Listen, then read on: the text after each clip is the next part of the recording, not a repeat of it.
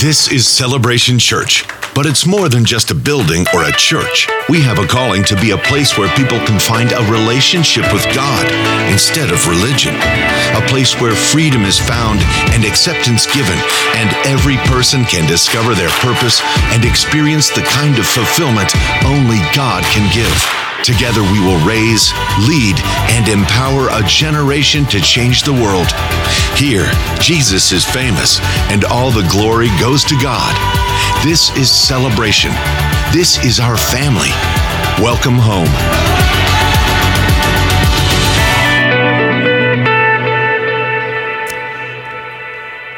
Hello, welcome to Celebration Church. Glad to have you with us on our first Wednesday Bible study and worship and stuff. So we are continuing our study. We're asking the question, we started it last month. The question is, why are we here? What is all this about? How did we get here? Why are things the way that they are? And when is this all coming to an end? So we started, part of this is what's the word? It's theoretical, we're kind of guessing based on Scripture what this is all about, because the Bible doesn't give us every little detail that went on. What we do know is that there was a rebellion in heaven, and Satan we know his motivation. He was very proud and arrogant. He thought he was amazing. He was the most beautiful thing that God had ever created, and he fell in love with himself and thought, man, I'm so amazing. I should be in charge. So we know that's what happened. He gets a third of the angels to rebel against God, and the rebellion fails, and they all get thrown to this big rock called Earth. And then there's this kind of pause that takes place, and we'll get into all of that. So the question that we're asking ourselves is, we know what was motivated Satan. The question is, what did he say to angels? They got a third of the angels who were living in pure perfection and joy, and everything was great. What did he say to them that got them to go with him? Okay, again, we know his motivation. They had to have a motivation. So he comes, and he's a liar. The Bible says he's the father of lies. And so he starts out with these lies. And my wild guess is you hear that weird noise? Yeah. Test. I have the attention span of a fly. All right. So, what charge did he make? And I came up with what I think are three potential things that he said to get them to all fall in line. One, we're going to go backwards, actually. We're going to start with three. God is not all-powerful. Okay? As we talked about last time, no one does this might drive me crazy. I can't handle it. Talk amongst yourselves. Let's try this. Try that. Give Tim a hand.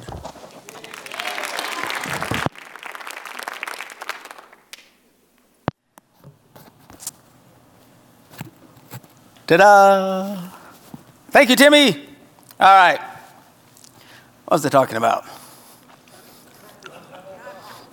Well, God is not all-powerful. No one does a coup anywhere in the world, which is to overthrow the existing power, unless they think they can win. They all thought they could pull this off. Clearly they did, or they wouldn't have done it. No one ever does a power coup thinking, we're not going to make this, or hoping. I mean, they felt very confident. So they had to think that God wasn't all-powerful, all right? Two, what I think that he was convincing angels about is that God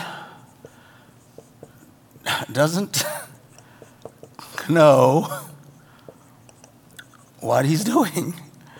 And we started looking into that. I'm going to pick up with that as well tonight. But, and that he doesn't really love us. This is all pure conjecture, there's the word, on my part. It's not a big deal if you agree with it or not. But the reason I come up with this is these are the kind of things that Satan still puts in the minds and hearts of people today. When God, your problem's too big. God can't fix your mess.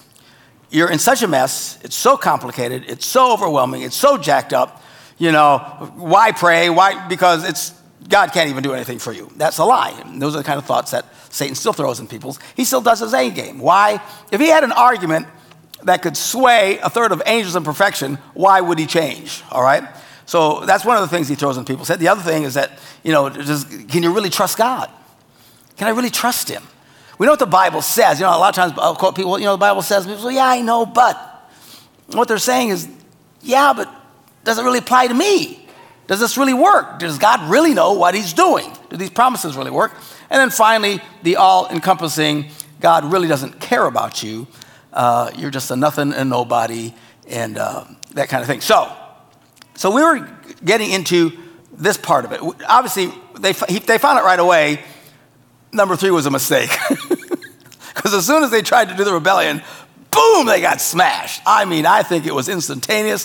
I think it was quite the sight to see. Jesus said, I saw Satan falling like lightning from heaven. And then boom, it was over. So clearly he's a lot more powerful than we thought. But then how did they get this idea of challenging whether God knows what he's doing? Now, there's 3 times in the Bible that we get a picture, a window into heaven. We talked about one of them last time. This is in 1 Kings chapter 22. And if I can find it here.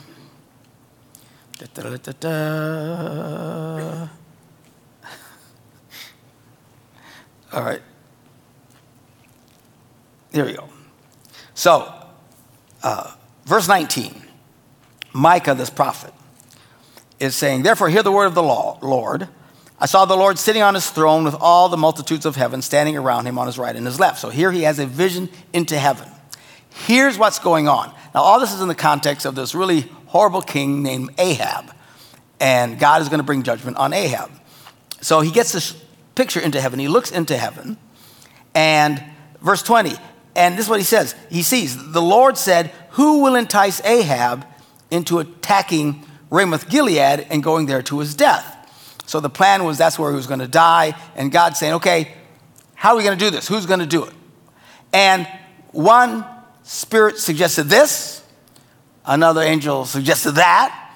So, it's like, one says, well, let's do it this way. And God goes, nah. Another one suggests, nah. And then finally, the spirit came forward and stood before the Lord and said, well, I'll entice him. And God says, I'm intrigued. How will you do it? He said, well, I'll go out and be a deceiving spirit in the mouths of all his prophets. And God said, well, you'll succeed in that. Go do it.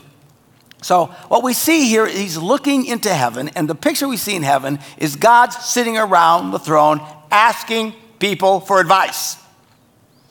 All right? Well, you can't just build off of one event in the Bible. You can't just take one scripture. That's a bad idea. But now let's look at the second time we get a picture into heaven. It's in Isaiah, the 6th chapter, verse 1. In the year that King Uzziah died, I saw the Lord high and exalted, seated on a throne, and the train of his robe filled the temple. So now he's having the same experience. He gets a vision into heaven. This door opens up into the spirit world, and he can see what's going on in there. Above him, now Micah said, there were a bunch of people there on the left and the right. He wasn't very specific. Isaiah's a little more specific. Above him were seraphim, a type of angel, each with 6 wings, kind of like a mosquito or something. With 2 wings, they covered their faces. 2, they covered their feet. 2, they were flying all over the place. And they were calling out to one another, holy, holy, holy is the Lord Almighty. The whole earth is full of his glory. And at the sound of their voices, the doorsteps and threshold shook, and the temple was filled with smoke. So not only these big things flying around, when they cried out, it was so loud and so powerful, everything was shaking. That's all. You think our music is loud. All right? Apparently, it's really loud in heaven. And things are shaking literally from the volume that is going on. So at the sound of the voices, doorsteps, thresholds, smoke filled the temple. And Isaiah freaks out. Woe to me, I cried. I am ruined, for I am a man of unclean lips, and I live among a people of unclean lips, and my eyes have seen the King, the Lord Almighty. If there's one thing they knew that was told to them in the Old Testament is no one can see God and live. All right? You can't look on God. Well, he walks in this vision. He's not actually seeing, but in this vision, he sees this happening. And he freaks. And he's, well, I'm going to die because no one can do this. And then one of the seraphim flew to me with a live coal in his hand, which he had taken with tongs from the altar. With it, he touched my mouth and said, see, this has touched your lips. Your guilt is taken away from you and your sin is atoned for. Explain all of that. I don't know. All right. Lots of people they have their explanations to all that. All it knows is that somehow he's made right. And then I heard the voice of the Lord saying, so after all this, he's freaking out. He's literally panicked. He thinks he's going to die. I don't know if you've ever been in a situation where you think, I'm going to die. It's not a calming sensation. It's a panicking sensation. This is the kind of sensation that he has. And it's overwhelming. And as the angel comes here, shh, you're fine. You don't understand what all that is. But now he continues in his vision. And after all this activity, just like Micah, he now sees God asking for advice. Then I heard the voice of the Lord saying, who do you guys think I should send? Who are we going to go for? So the context is they need someone to go do whatever. And God's asking everyone. And apparently no one has an answer. And Isaiah says, here I am, send me. And then God sends Isaiah. So that's the second time that we get a picture of someone looking into heaven, and then there's this sense of God asking. Now, if this is the way God usually operates, and we'll say for the sake, we got two verses here. Maybe this is God's modus operandi. We would explain it, I think, gloriously in the reason God does it, not because God doesn't know what to do. You don't think God knew how to get rid of Ahab? I'm pretty sure he had a good clue. You don't think God knew, who'd be the best person to send? Again, I think God very much knew. Is he loves to interact with his creation. There is something about God, he loves to hear from his creation. And the truth is, he still loves to hear from his creation, including, and particularly even, you. This is why there is prayer. Prayer isn't just God ignoring you while you're begging and begging and begging. Prayer is actually God looking forward to hearing from you. He wants to hear from you. And that's why I encourage people, pray as specifically as you can. God, do this, and do it this way. I mean, actually throw ideas out to God in prayer. Seriously, instead of just, oh, Lord, help so-and-so. Lord, help Fred. He's a mess. What time's lunch? I prayed for Fred. Yeah, kinda. About a little bit more specific. Lord, Fred is in a bad situation. God, this is what he needs.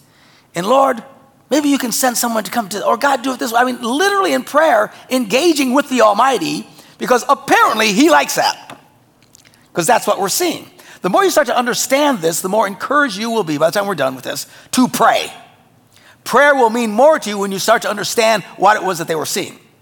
I think from Satan's evil perspective and these angels who doubted, they were able to use this picture saying, I don't think he knows what he's doing. He's always asking us for advice. I know what we should do. I got answers. Follow me. A third of heaven. These are not, just low IQ people on the cheap end of town. All right? Which is a terrible thing to say about people on the cheap end of town. Listen, these are angels.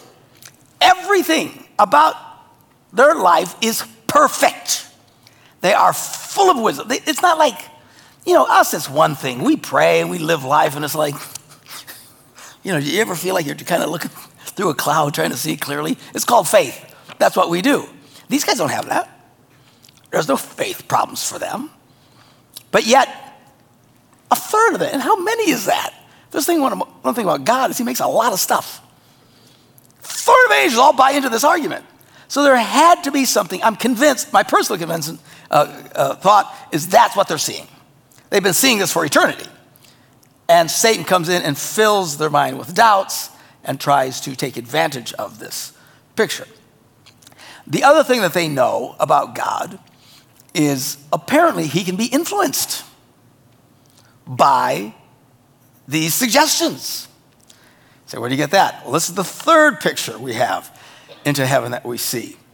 Now this is found in Job. It looks like Job, J-O-B, just pronounced Job. Chapter 1. In the land of Uz, not Oz, but in the land of Uz, there lived a man whose name was Job. This man was blameless and upright. He feared God and shunned evil. He had 7 sons and 3 daughters, and he owned 7,000 sheep, 3,000 camels, 500 yoke of oxen, which is, I guess, 2 in a yoke, that's at least 1,000, and 500 donkeys, and had a large number of servants, I bet. He was the greatest man among all the people of the East. So this guy lives in the East, and he's loaded up the wazoo. I mean, his life is good. And one of the reasons life is good is because God has been blessing him because he is a righteous man. He desires to do the right thing. He avoids the evil things. He wants to honor God. Well, his sons used to hold feasts in their homes on their birthdays. And they would invite their 3 sisters to come over, eat, drink with them. When a period of feasting had run its course, Job would make arrangements for them to be purified. And early in the morning, he would sacrifice a burnt offering for each of them, thinking, perhaps, now check this out, he's not sure that they've done anything wrong, but he would literally pray and offer sacrifice to God in case any of my children have sinned or cursed God in their hearts. Forbid they'd actually use God's name in vain. But I mean, this is how circumspect he is. This is how, you talk about a detailed kind of guy. I mean, when they're done partying, he says, partying can get out of hand. Maybe they, I don't know, maybe they did. But I'm just going to offer this and worship God and pray God just to forgive and cover my children. Which is, again, a great example of what parents should do for their children. Pray God's grace and comfort over them. You say, well, can you pray for someone that has sinned? Actually, you can. We have this thinking that the only way, I should go to this verse. What verse is that? Somebody find it for me. Joe, find it for me. What did you say? Was it John? 1 John 5? 5 what? Look it up. We'll go there in just a second. Get ready back there, boys. All right. So this is free. So anyway, the idea that you can actually pray for this. See, we think the only way someone can be forgiven is if they have to admit it and, be humiliated or humbled. And, we get real harsh with people. And John comes up with this verse that Joe's about to tell me. Verse 16. Okay, guys, 1 John 5:16. Can you pop that up on the screen? Okay, so this is John writing. He says, if you see a brother or sister commit a sin that does not lead to death, there are sins that are really bad that would cause you to fall away from God, murder and all kinds of, horrible things. You should pray and God will give them life. In other words, you can pray and God will forgive them. I refer to those whose sin does not lead to death. There is sin that leads to death. I'm not saying you should pray about that. And we're going to talk about really nasty things. So here's this idea that you can actually, if you see someone, maybe you see someone who loses their cool and gets angry and they shouldn't, said something they shouldn't have said. Rather than say, they need to apologize. Because we're like that way, I'm not going to forgive him until he apologizes for talking to me the way he talked. Well, the Bible, John says, if you see somebody do something that's a little out of line, just pray and God forgive him. You can pray, God will forgive him. Just like Job is praying that God would forgive his kids in case they had sinned in any way. What is that? That's an attitude of love. Love covers. Everybody say covers. Love covers. The one thing about people that don't walk in love is they do not cover. They're more into revealing. Let's find this out. Let's find this out. Let's find that out. But when you're walking in love, you cover. So he's covering for his own kids. The scripture there encourages us to cover for each other. If you see something that somebody doesn't do quite right, to pray for them, blah, blah, blah, blah. Okay, so this was Job's regular custom, the Bible says. Now one day, again, we're getting a look into heaven again now. One day the angels came to present themselves before the Lord, and Satan also came with them. Now, this is up for all kinds of strange explanations. But Satan is a defeated foe. And I don't know if you've ever watched movies or something like it, or actually even seen footage of like the end of World War II or something, like when the general is surrendering his sword and they say, you can keep your sword. And they still treat them with respect, or you can still keep your firearm and stuff like that. In other words, Robert E. Lee or whoever surrenders, something like that, they treat them with a certain degree of respect, even though they're a defeated foe, because they respect the office. Does that make any sense to you guys? You know, if you have enough respect to become a general, they generally will treat, even when they surrender, they treat that general with great respect. Will also often offer quarter, comfort, protection for them, even though they're defeated, as of respect to the general. So, and I think that's the kind of context here. Satan was very high up, and he has the certain position. And even though he's defeated now, when the angels would come, and apparently there's this thing where angels come and they just present themselves before the Lord, for whatever reason, I have no idea. It doesn't give us why. All we know, this is going on. And along at the end of this comes who. Lucifer has to show up, and he has to give account because he's one of these angels, one of these leading angels, even though he's fallen. So he shows up, and the Lord says to Satan, so where you been? And Satan answered, from roaming throughout the earth, going back and forth on it. Life bites for the devil at this point. I don't feel any particular compassion for him or feel sorry for him in any way, but apparently he's stuck on this rock that we're stuck on. And he roams back and forth and back and forth. And you can imagine, after having the power, the glory, the position that he had, to now be stuck on this rock, roaming back and forth, messing with your head. All right? This is what he does. So the Lord says to Satan, hey, man, have you seen Job? There's no one on earth like him. He's blameless and upright, a man who fears God and shuns evil. And Satan, being the little snot that he is, comes right back and says, well, does Job fear God for nothing? Haven't you put a hedge around him and his household and everything he has? In other words, there's a hedge about him. Satan can't get at him. This is something you want to pray for your household. Lord, put a hedge around me.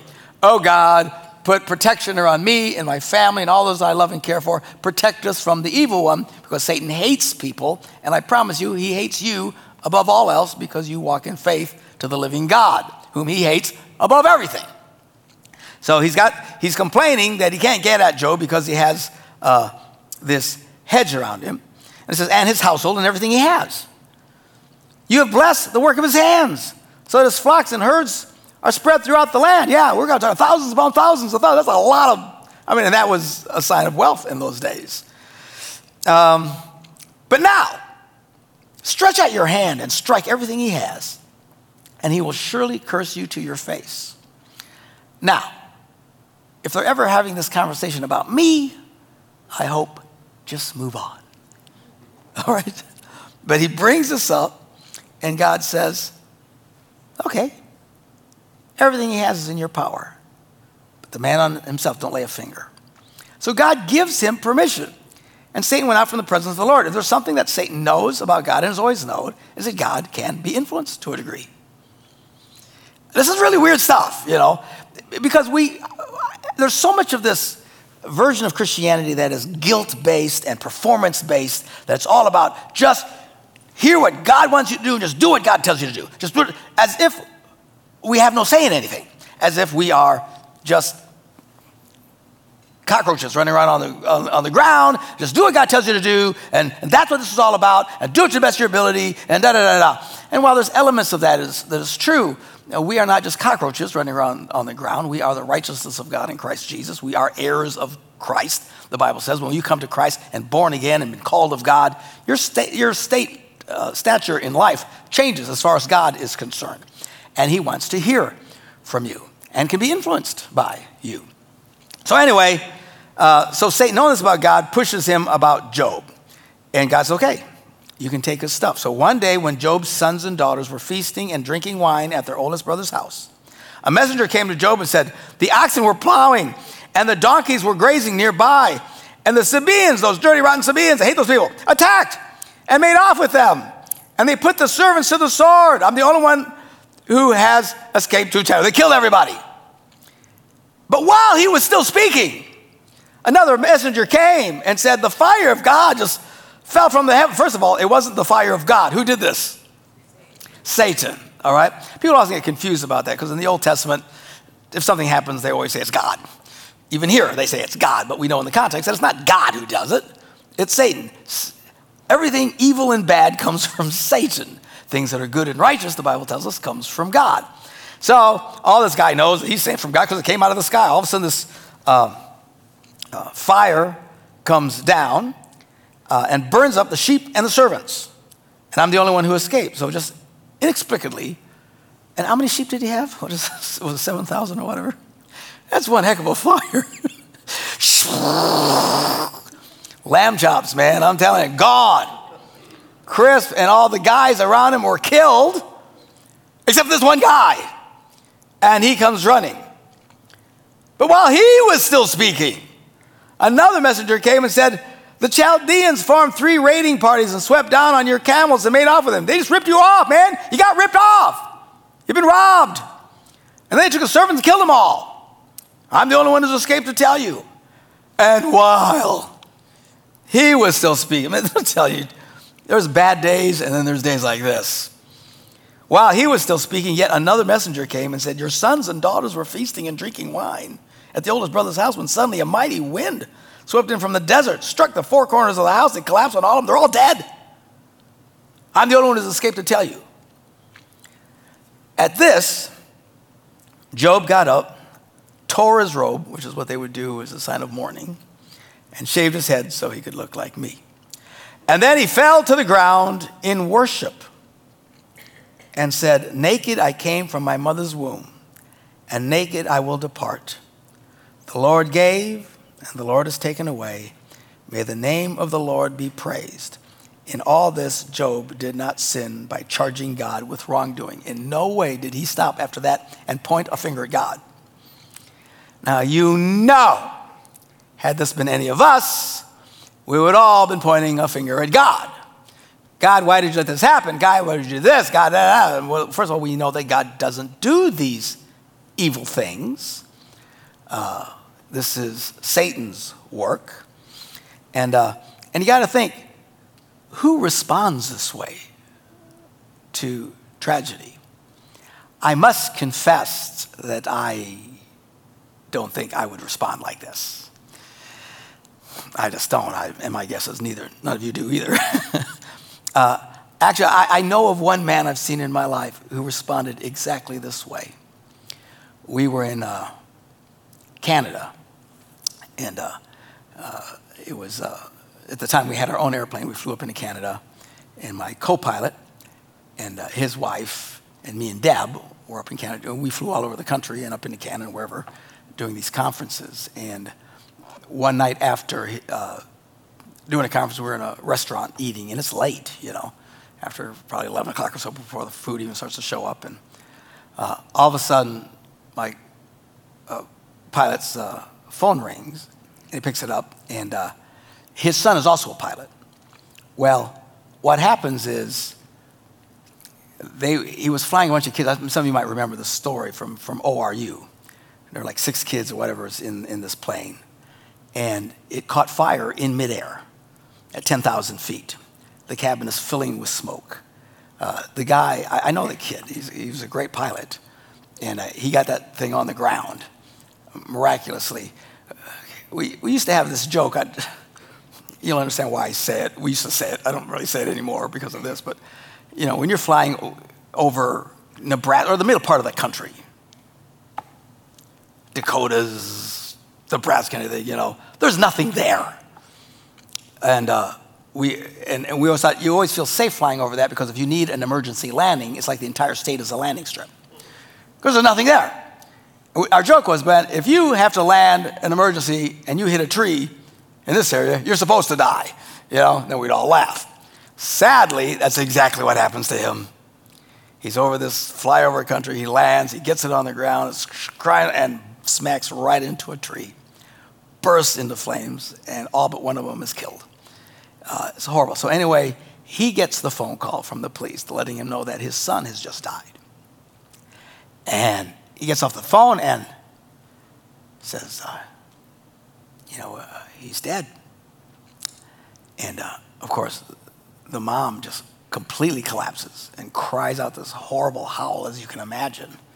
Any mother would hear. Here's a young guy, 20 years old, 20, whatever he is. Just found out. I feel like my gut was punched and there's no air in my lungs. And Deb is devastated. I mean, how do you respond to something like that? We all know this kid. We love this kid. We love this family. They're very close to us. And we can hardly do anything.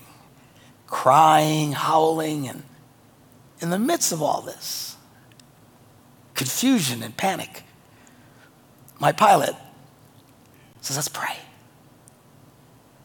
And he grabs everybody's hands and he starts to lead in the most calm, amazing prayer I've ever heard. It's hard not to tear up just thinking about this, but it's like, he's doing this and I'm thinking, holy cow, who does this?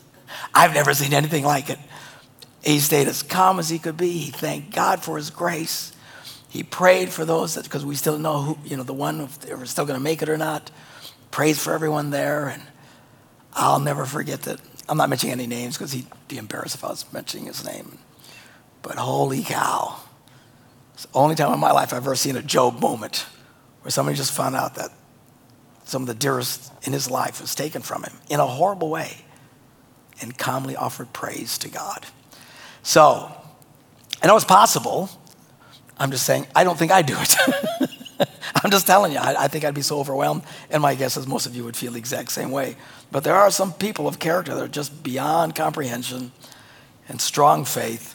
And after hearing all of this, Job kneels down and he starts to worship and thank God for all of his blessings. God gave me all these wonderful things. It's his prerogative. He can take it all away. Well, technically, God didn't really take it from him. Satan took it from him. All right. As if this isn't bad enough, we hit chapter 2. Now, on another day, the angels came to present themselves before the Lord. Apparently, this is another thing that they do. And Satan also came with them to present himself before him, again, because of the status that he had held. The Lord said to Satan, so where you been? Same answer. I don't know if God is doing this just to kind of rub it into him. What you been doing? Roaming, back and forth, going nowhere. And the Lord said to Satan, well, have you considered my servant Job?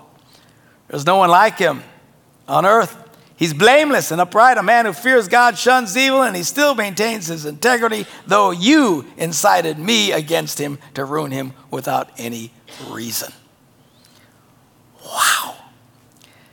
And then Satan eggs him on some more. Skin for skin. A man will give all he has for his own life. But stretch out your hand and strike his flesh and bones, and he will surely curse you to his face. And the Lord said to Satan, okay, he's in your hands, but you must spare his life. I read this and I just think, oh, good Lord, I hope they're never talking about me. You know what I'm saying? I hope Satan isn't saying, yeah, just take this from Gungor, see what he does then. Man, there's some tests and trials I don't want to see. The good news is we know that the scripture says God will never allow you to be tempted more than you can handle. No matter what happens to you. Maybe they're having a discussion about you and something's going to hit the fan in your life. The good news is no matter what happens to you, God will never allow you to take more than you can handle. Apparently, Job could handle a great deal. So now, Satan went out from the presence of the Lord and afflicted Job with painful sores from the soles of his feet to the crown of his head. So he's just sitting there he breaks out in boils and they're painful. So it's not going to take his life. It's not life-threatening. God told him specifically, you can't take his life, but just make him as miserable as humanly possible. So now he's covered from head to toe with this miserable situation. And Job took a piece of broken pottery, scraped himself with it as he sat among the ashes, just itching and sore and miserable. And his wife says to him, you notice the devil took everything but left her. The wife says to him, the devil knows how to get on your nerves, I'm telling you right now. Kill everything. No, leave the chick. The wife says to him, are you still maintaining your integrity? Curse God and die. Isn't that encouraging? So Satan knows that she wasn't exactly the most pleasant of human beings. Let's leave her. So she sticks around and she just die already. And tells him to curse God. And he replied, you are talking like a foolish woman. Shall we accept good from God and not trouble? In all this, Job did not sin in what he said. Then for the next however many chapters, I don't know, 29 chapters or whatever, he's surrounded by people who are encouraging him why it's his fault. Now, those are the kind of friends you don't need. You know, this is all you're doing, and you did this. So he's got, and if you're having a hard time sleeping tonight, man, read that conversation. It is one of the most boring pieces of reading I think I've ever read in my life, except for maybe Lamentations or something in the Old Testament. This is brutal. They're speaking in old language and terms, and they're trying to explain, you must have done something, Joe. I didn't do anything. Yes, you had to have. God doesn't just do this stuff, and it goes on chapter after chapter, verses after verses. The verses in phrases that are often difficult to understand. In the very end, God blesses Job again. And the Bible says that at the end, he was more blessed and had more success and more children, everything, than he did in the beginning. So, but he went through a very hard time. You know, we all like the good ending. Nobody wants to get in the middle part of it. So anyway, so what does this say to us? I mean, clearly Satan knows and knew there's something about the makeup of God that allows him to, first of all, he wants to know what's going on. He's interpreting that. He must not know what he's doing. Of course he knows what he's doing. But he loves to interact with his creation. And Satan knew, I can get God to do stuff. Even Satan knew how to talk to God in a way that could get him to act and move. It's rather fascinating. So anyway, all of this to say that this is clearly had to be what he thought he was doing. Now this has been shot out to all of eternity. All these angels heard this. All this big thing has all happened. It's not been in a secret. So this big charge has gone out that, maybe he doesn't really know what he's doing. Now, when we get together next month, I want to get into this and start showing why God is doing what he's doing today. Because what he's doing here, and this is just a little piece of eternity. This has been about 6,000, 7,000 years since Adam. People say the earth's only 6,000 years. The Bible doesn't say that. The earth is probably gazillions of years. Who knows how long it's been here? And what's occurred on here before Adam. All we know is that since Adam, it's been 6,000, 7,000 years. In this time, God is now demonstrating to all of eternity that in fact he does know what he's doing, and he's using you to prove it. And we'll get into it. It's really rather fascinating. It's the main reason why we are here. Why are we here? See, all we're in the biggest halftime in history. Okay, we know football, right? Halftime, take a break. This big battle happens. All these creatures get thrown to this rock. They're miserable. There's nothing but water covering this. It's probably just devastating when they hit this. The ecosystem probably is totally destroyed. It's probably what instantly wiped out whatever life forms were on the earth, i.e. dinosaurs and all this other kind of stuff. Everything's destroyed. Then God comes. They're waiting for the hammer now. All of these demons are waiting. You remember how many times Jesus came to someone who was demon-possessed, and when Jesus would get close, the demons would cry out. Do you remember what they would cry out? Anybody remember? Yeah, are you here to torment us before the time? Are you here to torture us now? See, they know it's coming. They all know it's coming. Sometimes what's worse than getting a punishment is waiting for it to come. So maybe just dragging it out, make them miserable. I have no idea. They know it's coming. And when they saw Jesus, they instantly recognized him as the Christ, as God in the flesh. Oh, no, now you're coming to, so they know it's coming.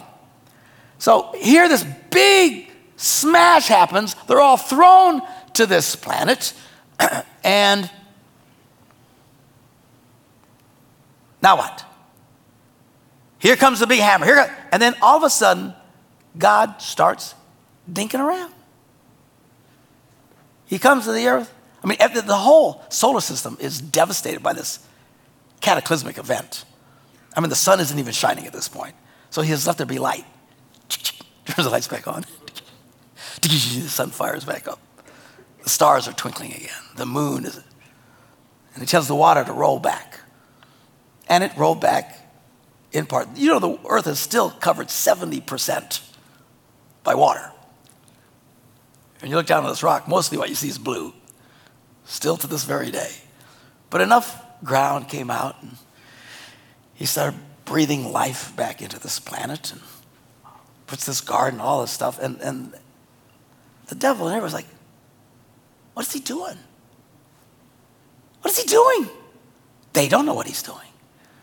And then he gets down and he forms man out of dust of the earth and breathes the breath of life, so he becomes a living soul. He's made in the image and likeness of God. So God comes down and creates a little creature that looks like him. And he's walking around. And Satan and the angels are probably looking. Again, this is all my guess of what's going on. But they look at this creature and they despise him.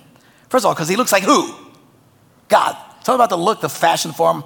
You know, we don't have the glory of God, but enough that we don't have 6 foot wings flying around, And they're looking at us, well, what is this? He gets tired. He gets tired. We don't get tired. He's mortal. He sleeps. He gets up. He's this little creature. He's lonely. He's all by himself. God says, this boy needs some help. Makes a woman, others 2 of them. And what is this? What is going on? And what happens then of course, God puts him in the garden. It's gorgeous. It's perfect. And he has to put in at least one rule. Why would he put in one rule? Because love cannot exist without conditions, which goes against this Hollywood phrase that pastors have adopted and used. I know what they're trying to say, that God loves us no matter what, but they should say that. But what they use is this Hollywood phrase of unconditional love. Unconditional love. There is no such thing as unconditional love. Love cannot exist without a condition. And every promise in the Bible, Pastor Joe will write you a check tonight for $10,000. If you can find one promise in the Bible that is not tied immediately to a condition. Every single promise in the Bible has a condition tied to it. It all has it. If there's no condition, people, well, God just loves unconditional. If that's true, we don't need the Bible. The Bible shows us the conditions. Love cannot exist. The reason a man and wife can have love, and as a husband and wife, they got certain conditions. Better or worse, sickness and health, no more dating other chicks, all the rules, right? These things cannot exist outside of it. And so God creates this perfect environment and gives one condition. There has to be a condition, because without conditions, love is not possible. So he gives them one simple thing. You can eat of everything. You just can't eat of this tree. Now, I don't know how long it was before they went and ate of the tree. My guess, based on his of Adam's offspring, I'd say about 45 minutes. I don't think the day ended. I'm not kidding you. We do know that after all this, then it says that Adam and Eve hooked up. First time they had sex. I doubt that they were just hanging around for years without doing that. It had been the top of my hit parade. So I think, she shows up. Wow, check this out. Wow, it's a woman. Woo! Adam looks at her and goes, oh man, bone of my bone, flesh of my flesh. And God says, okay, guys, just don't do this. I bet she just made a beeline for that sucker. Here, take a bite. Falls and then sets up what happens on this planet. All of eternity is looking now. All these angels, everybody's a witness. The Bible talks about how we are surrounded by a great cloud of witnesses.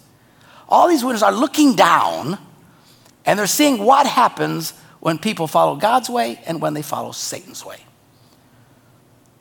And what he's doing is he's answering these questions in a way so these questions will never, ever be raised again throughout all of eternity. What happens with Satan will never be repeated again, mainly because of what's happening in people like you and me. It's fascinating. We'll get into this when we get together next week, all right? Cool, all right, I think we're done. Let's pray. Father, we thank you for your word and for your truth. We thank you, Lord, that you have a wonderful plan for us, and it's fun just to kind of peel back the layers and take a look at what that plan is and why we are here to live lives that bring out glory to your name. Thank you, Lord. Bless all who hear the word tonight. In Jesus' name we pray. And everybody said, Amen. God bless you guys.